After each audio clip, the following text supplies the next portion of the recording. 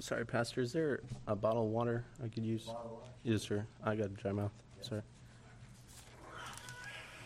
Sorry about that. Did want to thank Pastor and Glory Baptist Church for letting us come and present, but not only to present, but to preach. And to, especially in this time, in this day and age, I've talked to a lot of churches, just calling for meetings, and a lot of them have told me that they're not even able to have someone come present because they don't even have the finances for a love offering. So I just want to thank Glory Baptist Church and Pastor. You don't know what a big blessing it is just to have us come present, and just want to thank the church for that. And also, I enjoy preaching, so I want to thank Pastor for letting me preach. And I hope, I'm probably not as good as your pastor, but I believe this is a sermon from God. So I pray that it would be a help to you. I do every day. And if you want, turn to Deuteronomy chapter 6, verse 23. If you could, please stand for the reading of God's word.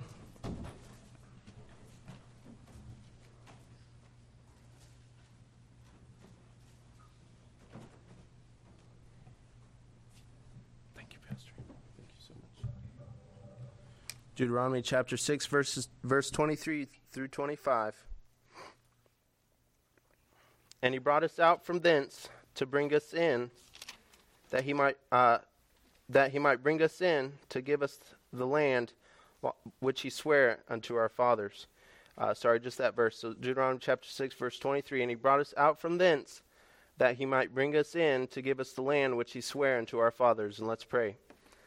Lord, thank you so much for today. I want to thank you so much for this great honor to preach your word. Lord, thank you so much for this church that prays and has a relationship with you. And I know they're doing what you want them to do. Lord, I want to thank you for that. Pray that you put a blessing on this church and pastor and his family. Lord, just be with the church as a family. Lord, I pray that you bless this sermon tonight. Bless me. Fill me with your power. Help me to say nothing you don't want me to say, but everything you do want me to say. Lord, you know I don't want to preach this sermon unless it helps someone today. Lord, I pray it would. And you speak to hearts while I speak to ears. In your name, amen. You be seated.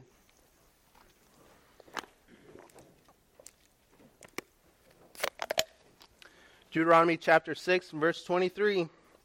And he brought us out from thence, that he might bring us in to give us the land which he sware unto our fathers. The title of the sermon today is From Vice to Victory. You know, God saved us to live in a life of victory. If he saved us just to take us to heaven, he would have taken us to heaven the moment we received him.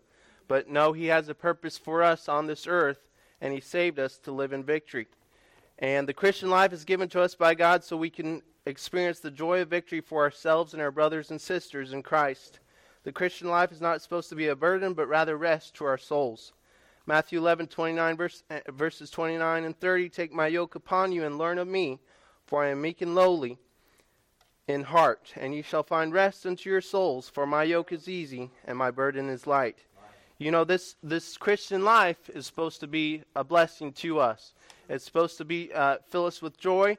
It's supposed to. It says his yoke is easy and his burden is light, and it says learn of him, for he's meek and lowly, and we shall find rest in our souls. You know, it's supposed to be rest to our souls.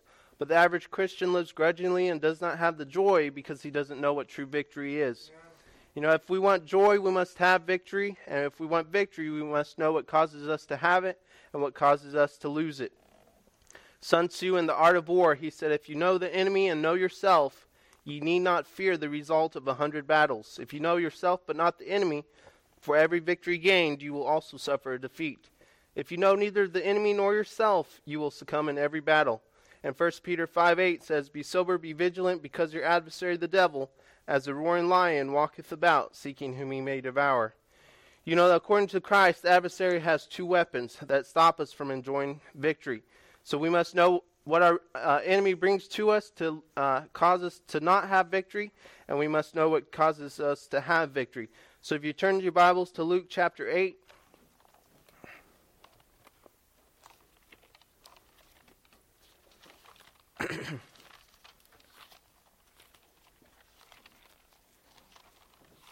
Luke chapter 8, verses 4 through 8.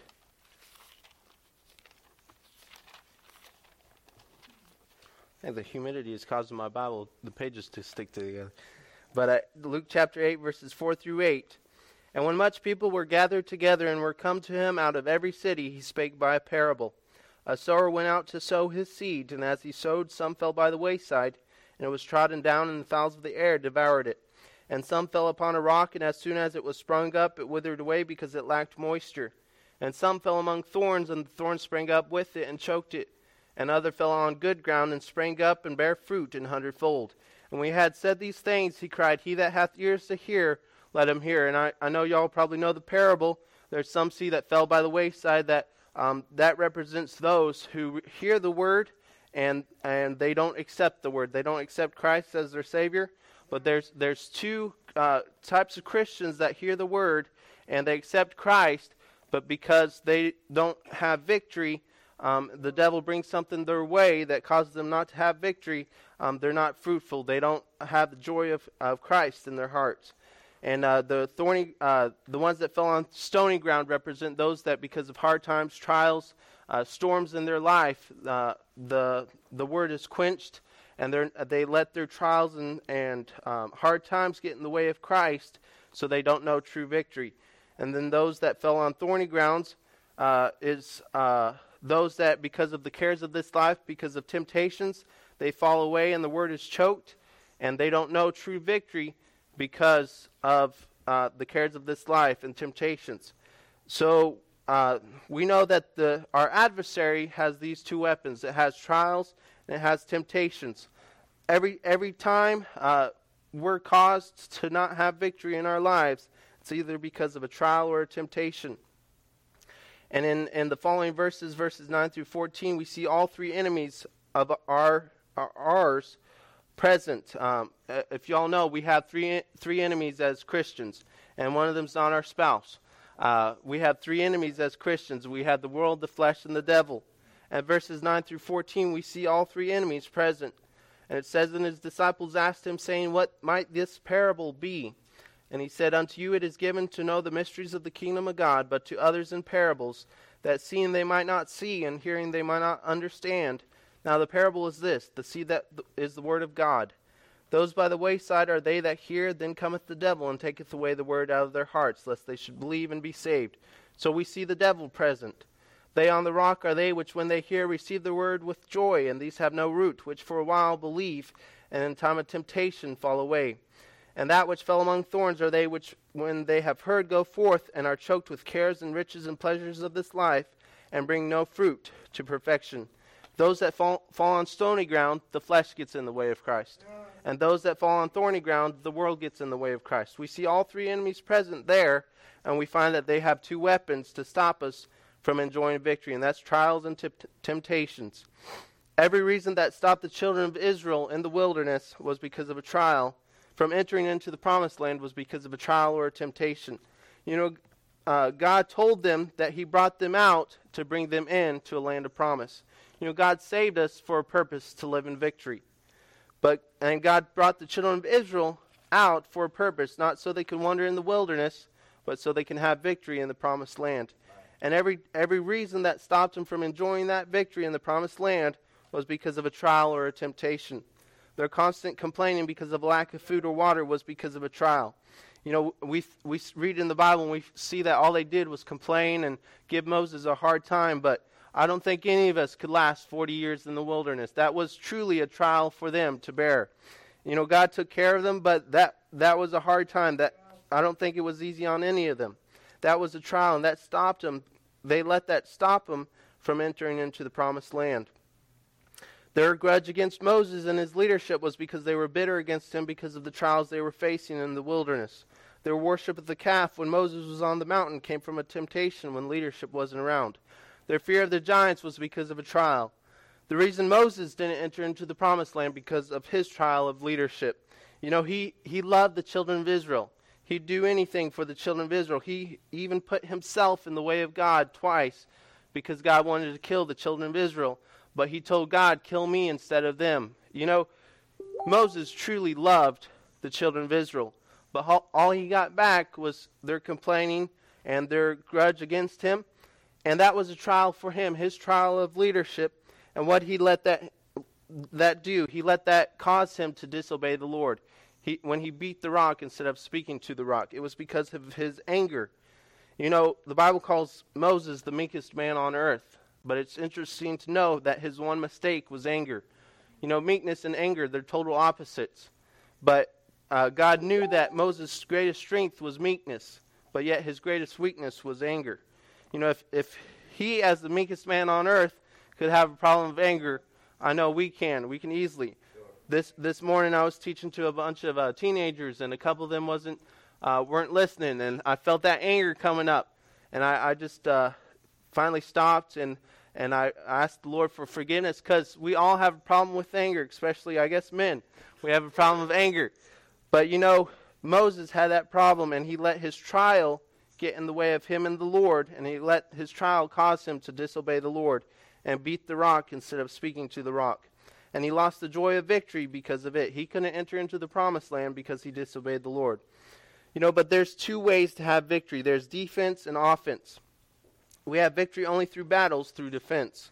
But we can have victory over an enemy only through offense. You know, the only way to win a game is through offense. The only way to win a war is through offense. You can't win a war only by defense. You have to have offense. So in Deuteronomy chapter 6, if you turn back there real quick.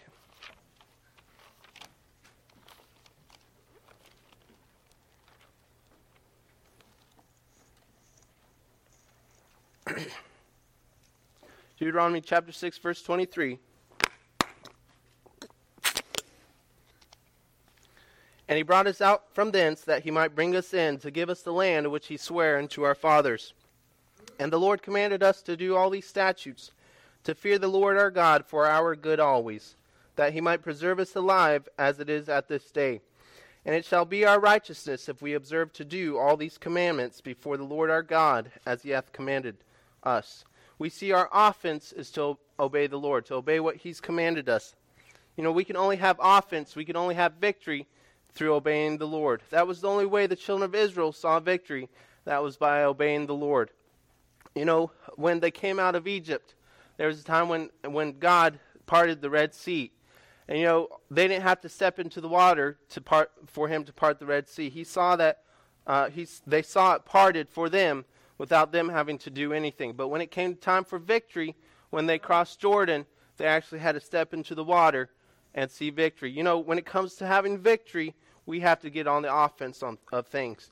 We have to obey the Lord and his commands. The only way we can have victory is by obeying the Lord. You know, God brought the children of Israel out of Egypt and brought them out, but only for one purpose, to bring them into the promised land. Egypt represents our life before we were saved, and the promised land represents the life we have now as Christians. We could only see victory by obeying the Lord. Psalm 18, verses 3 through 5, if you want to turn there.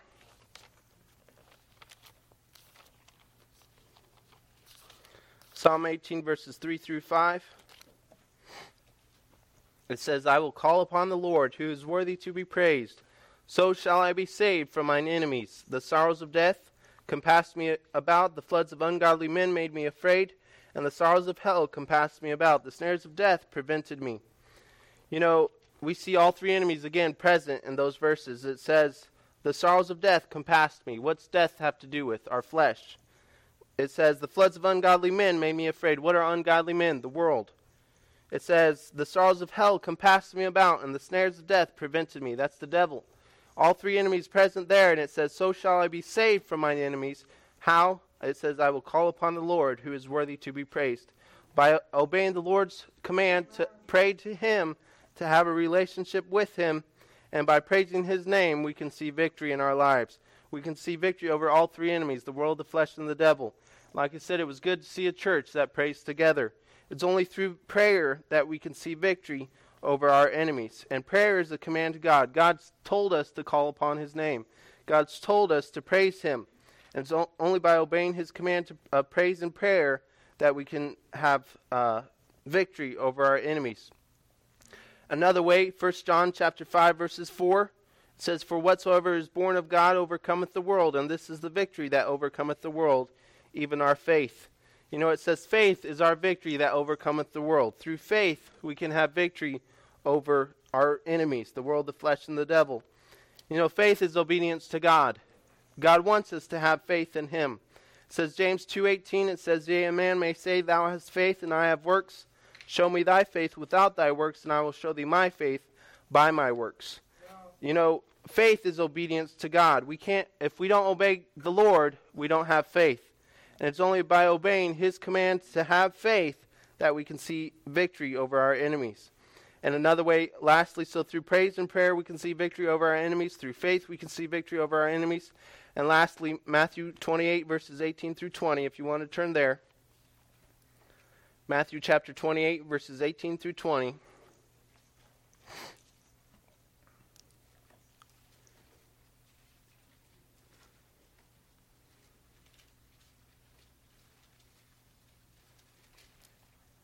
It says, and Jesus came and spake unto them, saying, all power is given unto me in heaven and in earth. Go ye therefore and teach all nations, baptizing them in the name of the Father, and of the Son, and of the Holy Ghost, teaching them to observe all things whatsoever I have commanded you. And lo, I am with you always, even to the end of the world. Amen. You know, before Jesus gave them the Great Commission, he proceeded with the phrase, all power is given unto him. You know, he wanted them to know that he has all power. All power belongs to him. And it's only by obeying his command to go that we can have his power. You know, Christians would get God's power back in their life and if they obeyed his command to go. You know, the reason why we don't have enough power to stand up against man, against government, is because we don't obey God's command to go. It's because we don't have God's power. But if we want God's power, we can have God's power by obeying his command to go. It says 1 Corinthians 15:57 says, but thanks be to God, which giveth us the victory through our Lord Jesus Christ. Victory only comes through Christ's power. And we can only have power through obeying his commands. His command to go. You know, soul winning defeats all three enemies. The devil hates it when more of his children are turned to Christ. The flesh certainly hates telling others about Christ. I know when we moved to our home church in Ashland, Kentucky, that was August. Then we started deputation in October. But since we didn't have meetings for 2 months, I went ahead and did everything I could to help the church and would go out soul winning. And I find that each day, the flesh always had an excuse not to go. It was either too hot, too cold, or just right, so the flesh wanted to stay at home and do nothing. But you know, going soul winning defeats the flesh. The more we go soul winning, it defeats the flesh. You know, the flesh is embarrassed when we tell others about Christ, when we tell others we're Christians. Soul winning defeats the flesh. So it defeats the devil, it defeats the flesh, and the world, like I said, it defeats the world because we're turning more of the world to Christ. You know, in the Bible, it talks about destroying the wicked, that we should, hate sin so much. But the only way we can destroy the wicked is by turning them righteous. The only way we can defeat the world is by turning the world righteous and turning the world to Christ. You know, soul winning for someone who truly has a heart for souls fixes all areas of the Christian life. If we really want to see people saved, we pray for the Holy Spirit's power. This draws us closer to the Lord through prayer. We search the Scriptures so we can be ready to give an answer to every man. This draws us closer to the Lord through the Bible. You know, the Bible says we're supposed to be ready to give an answer to all men. And whenever, I don't know about you, but whenever I'm out soul winning, sometimes you get some pretty odd ideas out there. Some wacko ideas. I know especially in Chicago. We lived in Chicago for a year after we got married. And there was some pretty wacky ideas up there. I met this one man. He said, you know, I grew up in church and I learned the Bible stories and it was all good in its time. But now that I'm older, I know that stuff is just an allegory for greater things. He said, I believe Jesus is the Son, S-U-N. And he said, I believe the 12 apostles were the 12 signs of horoscope. I didn't have an answer for that. So I just gave him the gospel and I said, if you want to come visit us, you can. But you know, we're supposed to be ready to give an answer to all men. When Paul preached to the Jews, he preached different than he did to the Gentiles. He preached the same scripture, but with the Jews, he would go back and show how Jesus fulfilled every one of the prophecies. He showed them how Jesus was their true Messiah. But you know, God wants us to be ready to give an answer to all men. So what's that do when we're not ready? That causes us to go to the scripture and read the word, and causes us to get closer to the Lord through scripture. So our relationship is fixed if we go. And then when we're closer to the Lord and reading the Bible, We find out what the Lord wants, how he wants us to act, how he wants us to live, what he wants us, how he wants us to live. It fixes our outward appearance, and it fixes our inside as well. So soul winning fixes all areas for someone that truly wants to see saved souls. Wow, that's a tongue twister. Saved soul, I can't even say it. So for someone who truly wants to do it, it draws us closer to the Lord. We would see victory in America if the church got back to soul winning. We shouldn't be surprised when our legislatures make unmoral decisions. We can't expect unsaved people to have a moral compass.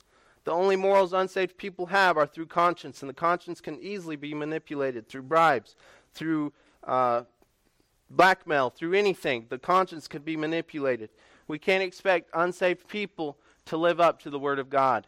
They're not going to do it because their ways are the ways of the devil. They're children of the devil if they're not saved. I remember in Kentucky 2 terms ago, we voted in super majorities of Republicans. I believe now 80 of our 100 representatives in Kentucky are Republicans, and 30 of our 36 senators are Republicans. They haven't done any good being in there, having super majorities. We thought we were going to get some pro-life bills passed, and their life bills that they're passing aren't much better than the ones they had. And the first thing they did was legalize gambling when they were in office. The Democrats have been trying to legalize gambling for 10 years in Kentucky and had failed.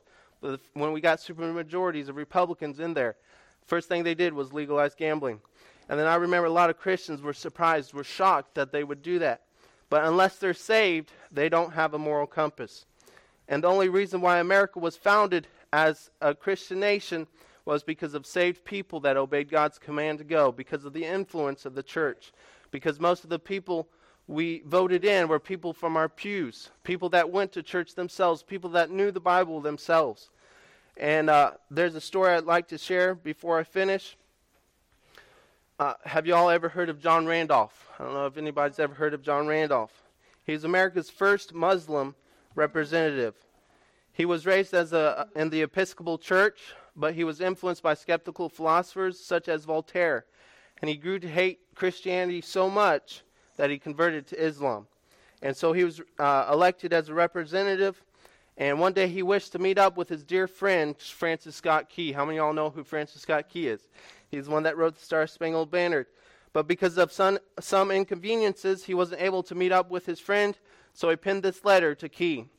He said, "Of the necessity for forgiveness, I have the strongest conviction, but I cannot receive any assurance that it has been accorded to me. In short, I am in the worst conceivable situation as it respects my internal peace and future welfare.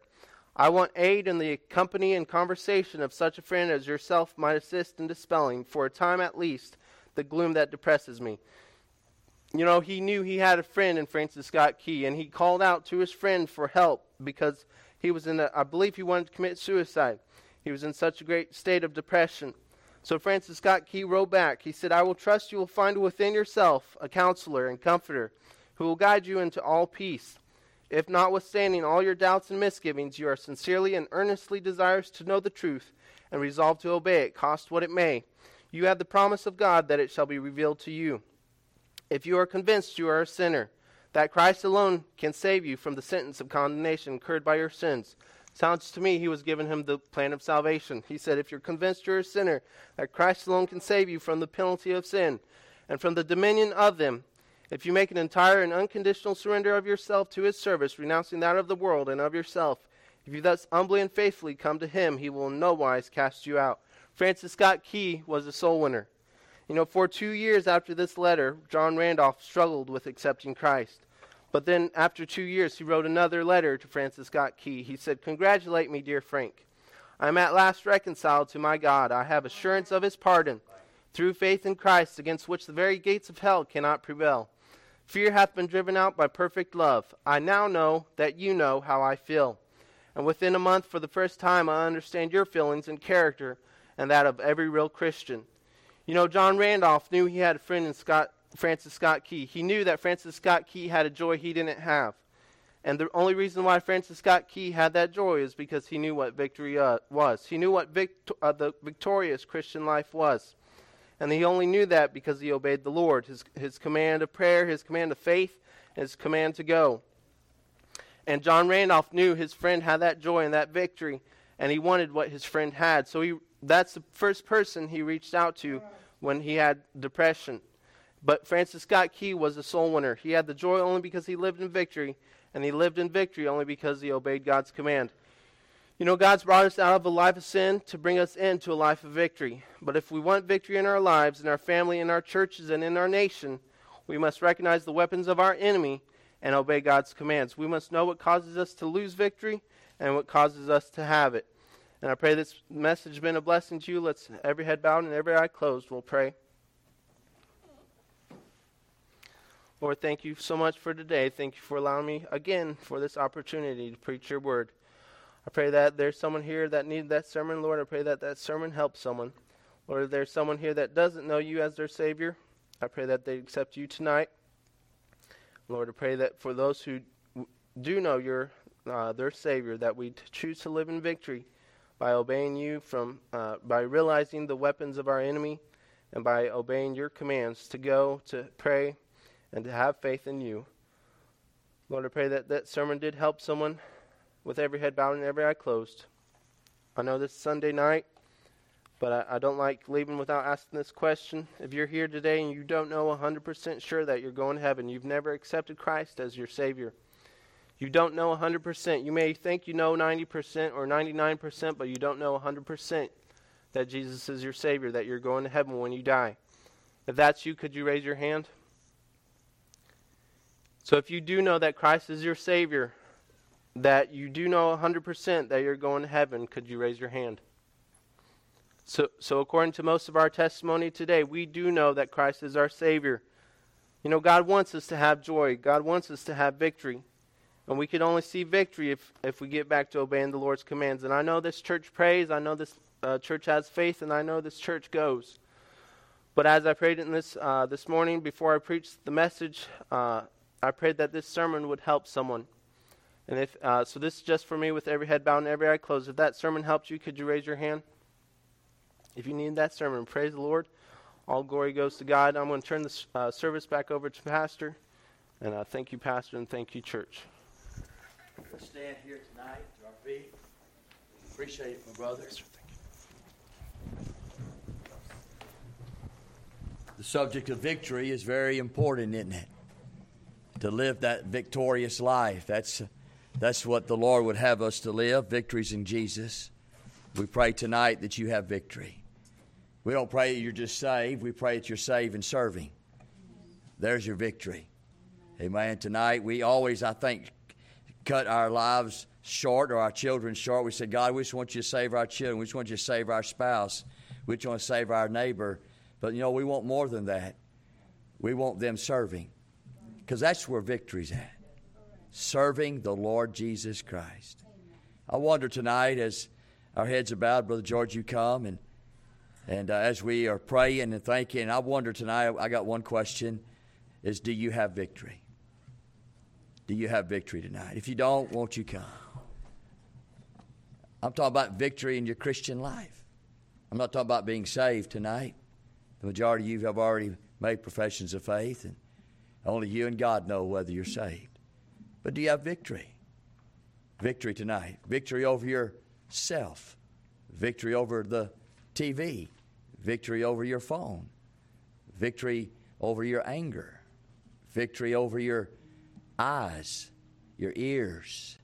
Victory over your mouth. Victory. Victory. Do you tonight? Maybe you need to come pray. It's time to do that. Some have come. Would you come? Say, Lord, I need victory tonight. I'm saved. I'm going to heaven. I know that Jesus is my Lord and Savior. But I need victory. I need victory in witnessing. I need victory in reading my Bible, praying. I need victory about being faithful to the house of God. I need victory about just being a Christian, living for Jesus, honoring Christ, making Him the Lord of my life. For to me to live is Christ and to die is gain. Victory tonight. Tomorrow when you go to work, will people see victory in you? When you open your mouth and you tell the story, will they hear victory? Or will they hear grumbling and complaining and griping? How the world's bad and how the president is this and how the economy is rough and the inflation is high.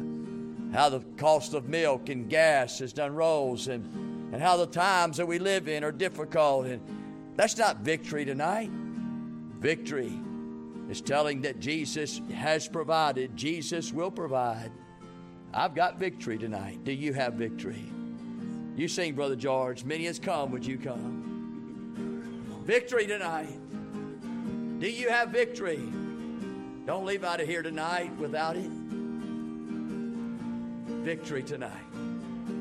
I'm victorious, Lord. Victory tonight. How about you tonight? It's time to maybe just lay down right where you are. Begin to pray to a thrice holy God. God, you brought victory in my life and salvation and sin and death and hell and the grave. And now I need victory in the life that you asked me to live. That I may live for you with all my heart, soul, and mind and strength. I give you my all. I surrender it all, Lord. I'm dedicated, determined, desired. I'll be what you want me to be. I do what you want me to do, God. I want victory. And victory is in my life. Many have come, many are praying. How about you tonight? How about you?